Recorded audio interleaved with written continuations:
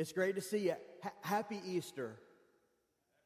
Happy Easter, man. I love Easter Sunday, and I love being here at Rocky River Church. I'm glad you guys are here. If you're a first-time guest with us today, my name's Jimmy. I'm the lead pastor here, and we want you to feel welcome and at home and enjoy today's service. Let me also just welcome those who are listening to this message on our podcast.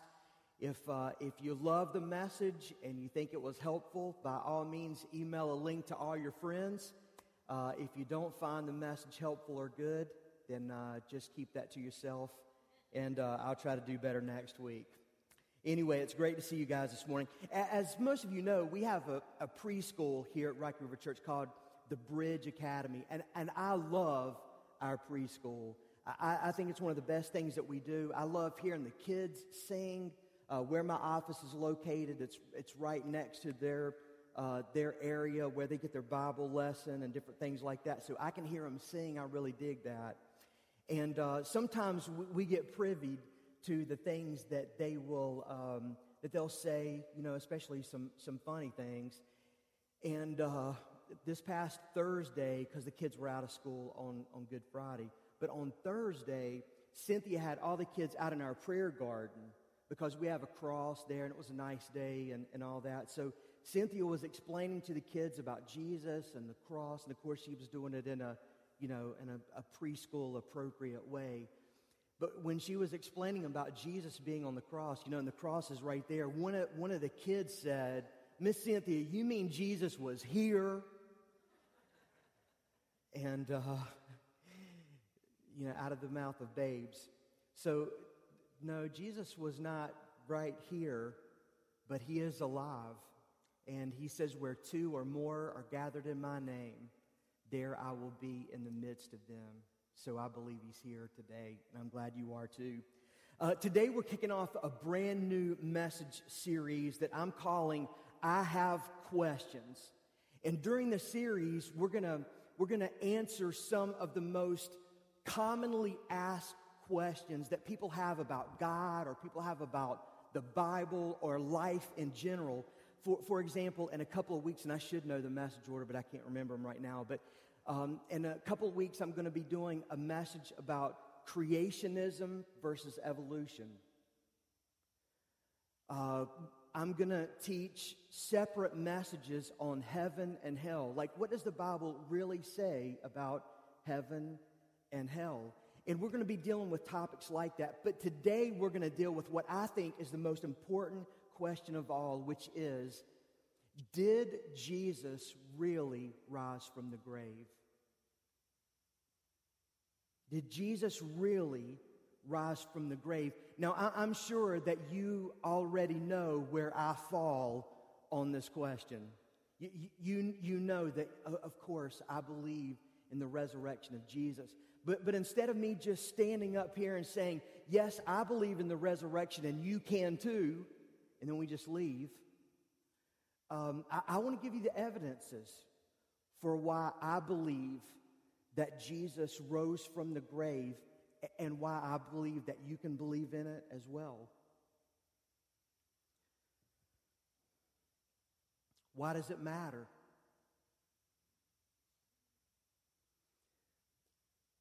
Jesus rising from the grave is critical, because if he didn't rise from the grave, then we're wasting our time here this morning.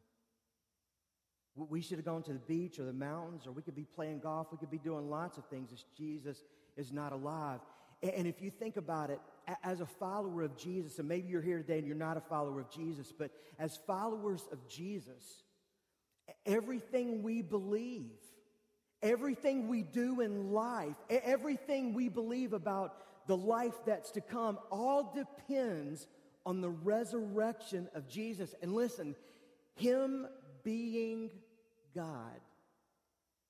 If you have your message notes out, I want you to look at what the Apostle Paul says in 1 Corinthians 15:17.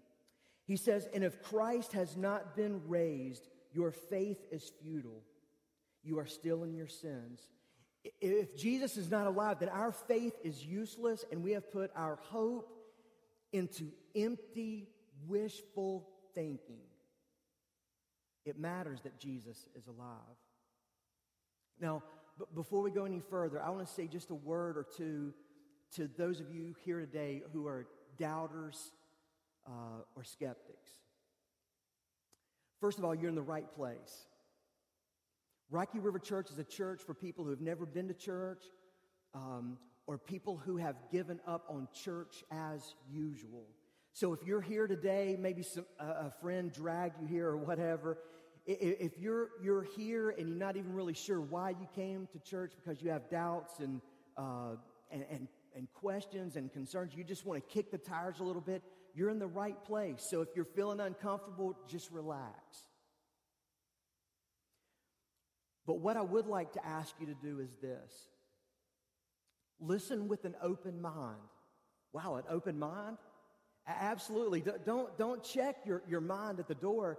Keep an open mind and keep an open heart and follow the evidence of the resurrection of Jesus Christ to wherever it leads you.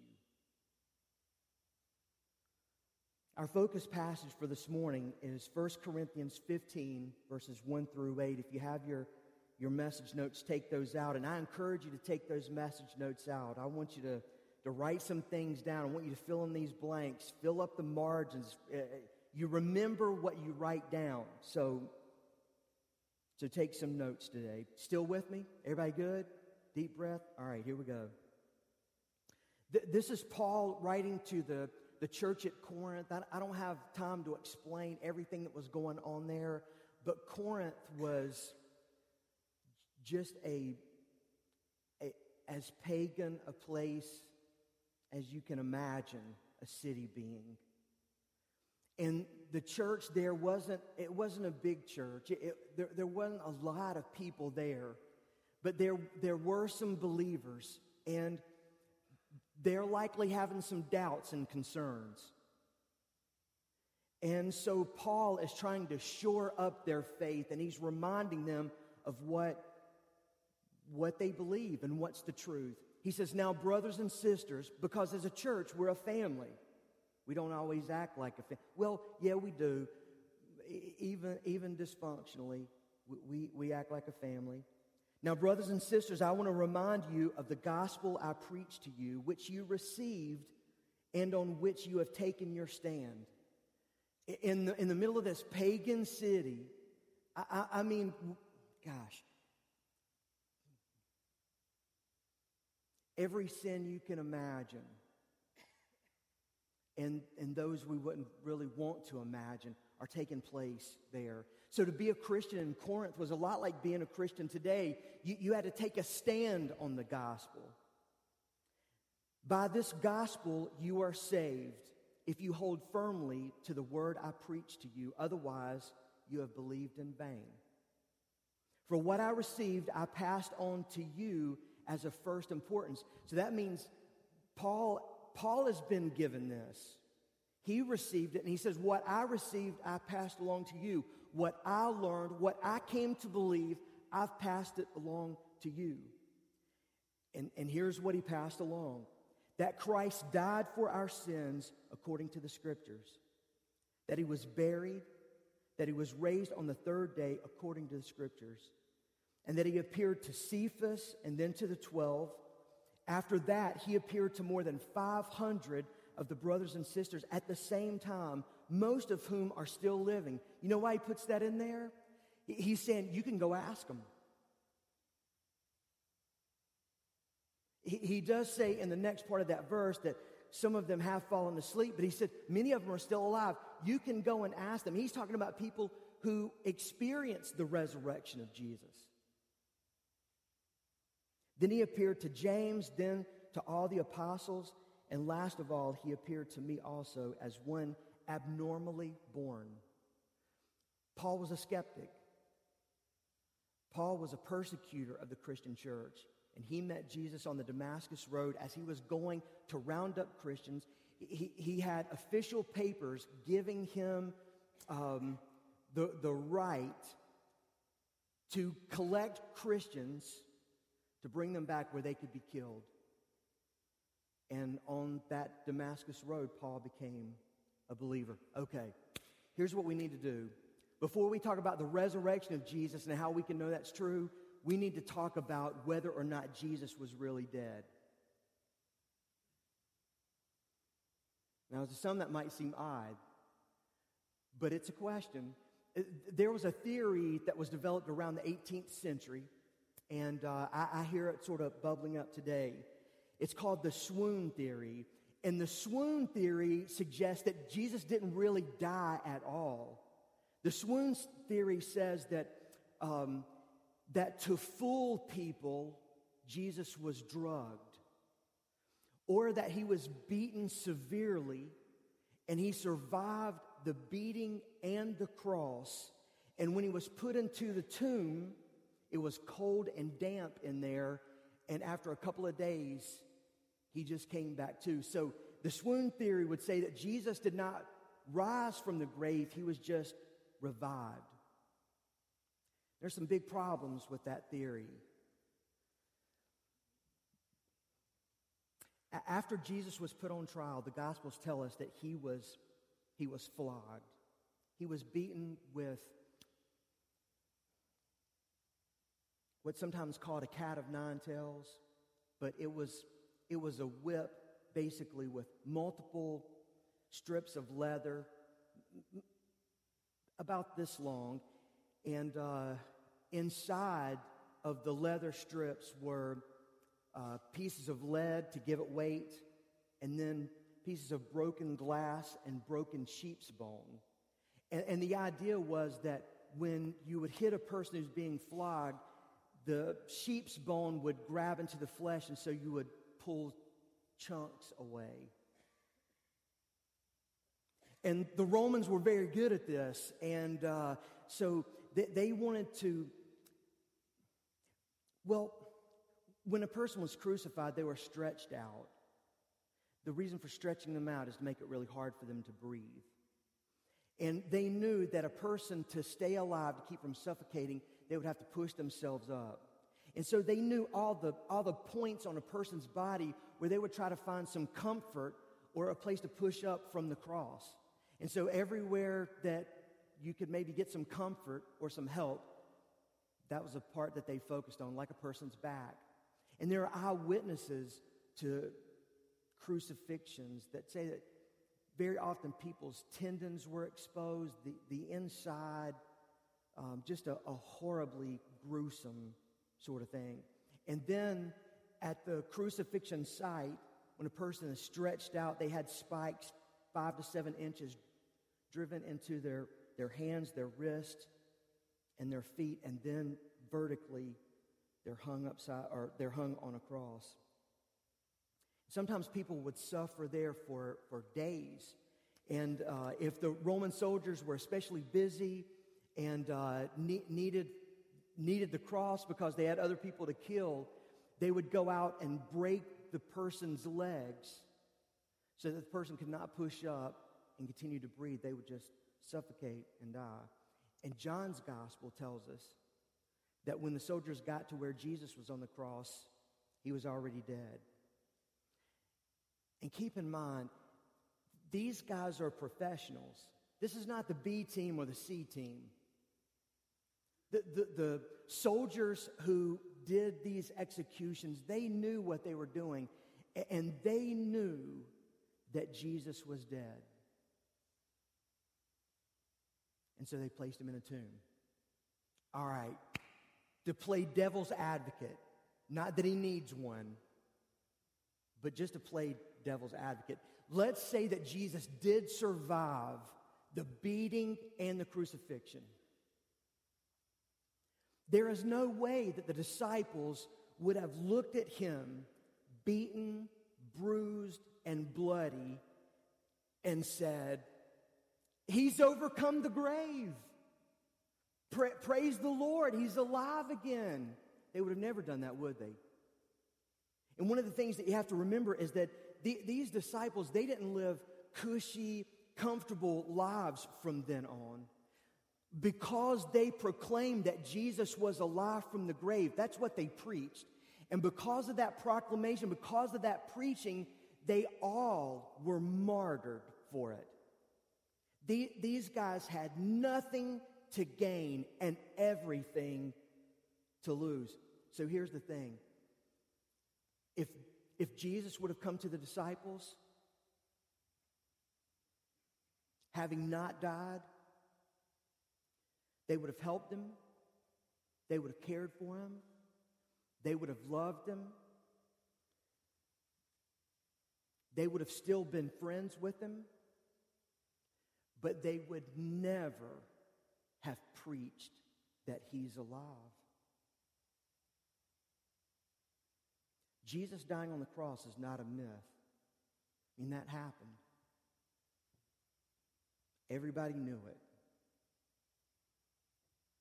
So let's talk about evidence that Jesus came back from the grave. You guys feel like you're sitting in a college classroom right now? I hope you don't. It feels a little seminarish to me. I'm sorry for that, Sharon. Although I think you like this kind of stuff. Anyway, 4 evidences for why we can believe in the resurrection of Jesus. And listen, there are a lot more evidences than these 4, but I don't have time to give you a lot more. And I'm going to give you the 4 historical pieces of evidence for Jesus resurrecting from the grave that push me over the line of believing. So, if you got your notes out, let's dig right in. Here's the first piece of evidence. It is the early accounts. And that word early is important. It's the early accounts. Okay. Jesus was crucified somewhere between 30 and 33 A.D. Now, one of the skeptic points about Jesus' resurrection is that the gospel, which is the accounts of the resurrection of Jesus, that the gospels were written 50, 60, 70, maybe even 80 years or more after the resurrection of Jesus. And so why is that a big deal? Well, the problem is that if there is a large gap of time between Jesus' life and when the Gospels were written, it just leaves more opportunity for legends to develop and people to sort of embellish the story. So you wouldn't really know if you're getting a true account. Okay, now listen. 1 Corinthians 15, verses 3 through 4. I want to read that again. Listen close or watch along. Paul says, "For what I received, I passed on to you as of first importance." He's saying this is crucial, this is critical, this is of first importance. That Christ died for our sins according to the Scriptures, that He was buried, that He was raised on the third day according to the Scriptures. Do you know what that is? It's hard to tell when you just look at it in your Bible, but that is a creed.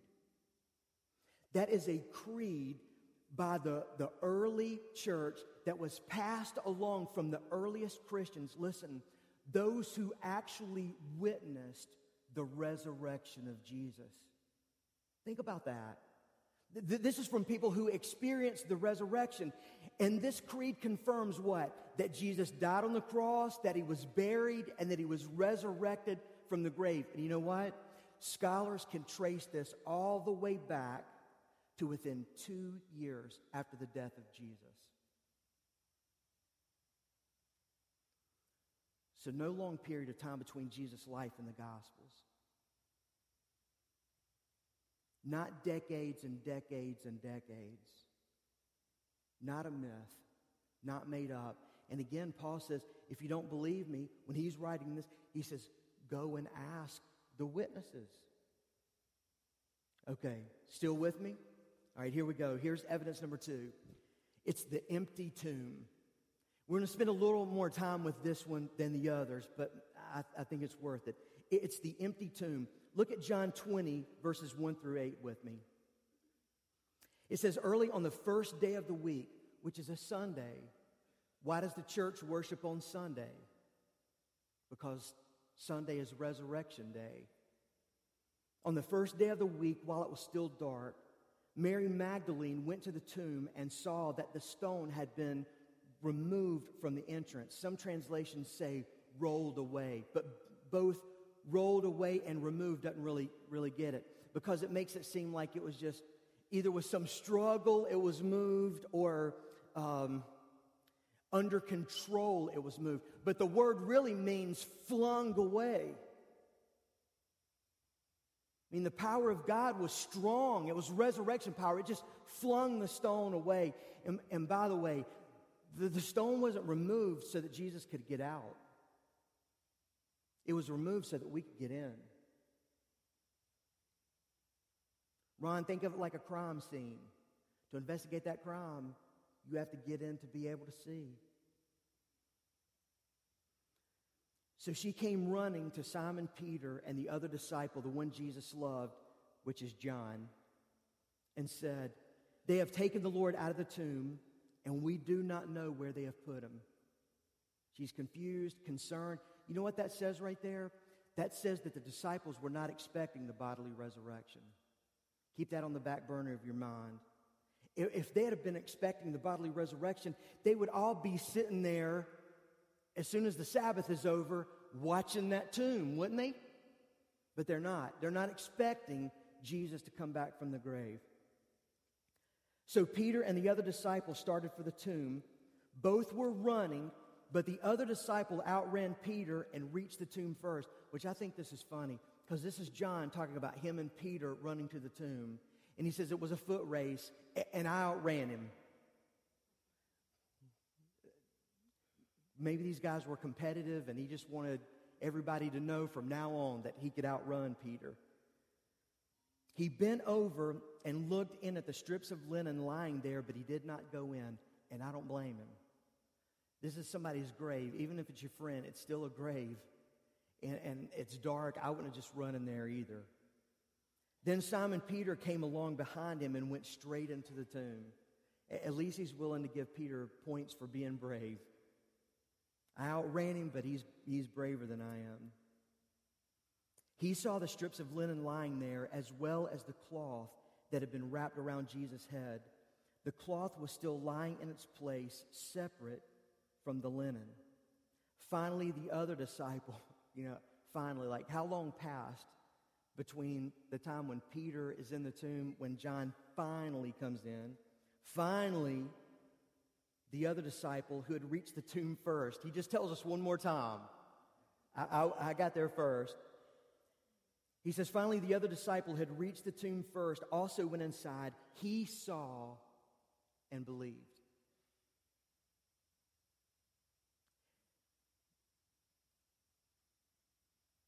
What made him believe? I'm not exactly sure. But there was something on the inside of that tomb that let him know that Jesus' body wasn't stolen,